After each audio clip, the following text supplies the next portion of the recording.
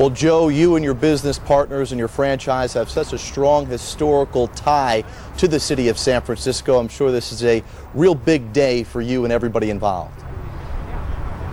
It's an extraordinary day, and the weather cooperated, obviously. We just have blue skies. It's an amazing site, and we're so proud to be building this building on this iconic site. I can't even tell you. It's goosebumps. It's fantastic.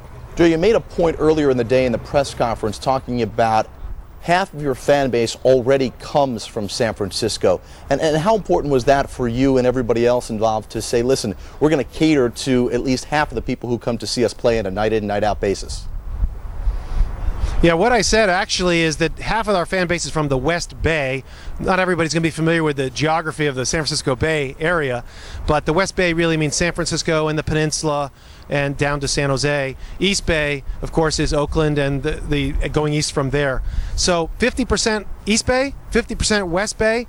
It's pretty split, and someone's going to be upset, if we don't build it in one place and we build it in another. There's always going to be someone upset. But we think we're going to make the most people the happiest by putting it where we're putting it right now in terms of public transportation and in terms of the great venue that we're going to have for our fans, Golden State Warrior fans. And it seems like, Joe, the people that will be the happiest will be the taxpayers, because you will be able to speed this process along, that it will be privately financed. Obviously, in order to get this done quickly, this is something you felt you needed to do.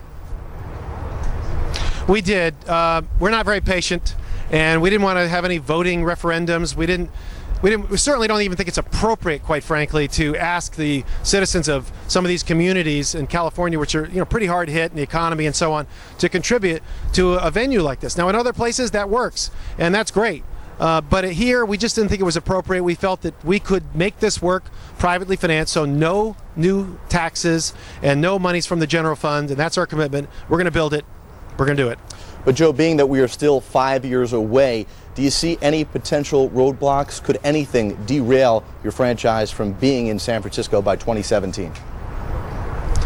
Well, there are always roadblocks, things that can happen. The economy could change in a dramatic way. Who knows what can happen?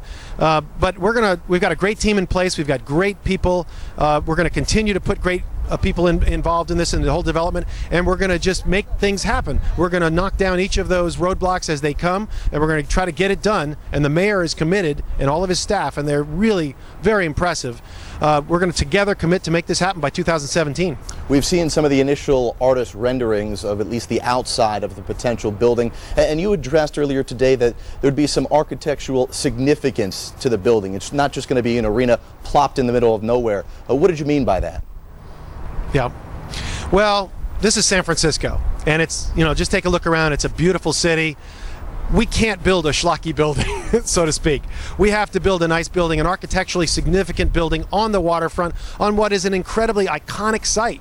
We have a moment in history to do something really well that everyone will want to be here, not just for basketball games, but for all the other events that we're going to host here. So we intend this facility, this entire entertainment district, if you will, entertainment venue, to be busy, 365 days a year, not 41 or 57 games a year.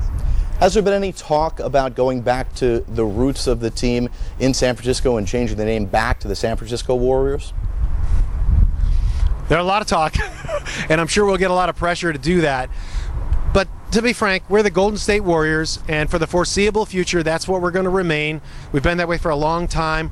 Someday, should it be decided by the masses and our fans throughout the Bay Area that that's the right thing to do, to change the name for some reason, we'd have to consider that. I'm not going to rule it out entirely, but right now we're not planning that. Well, Joe, we want to congratulate you one more time on a very big day for the Warriors franchise, and we look forward to the next 5 years and see what comes of this great building, which you and your partners called the most spectacular in the NBA. Well, thank you very much, and we're going to work real hard to make it that.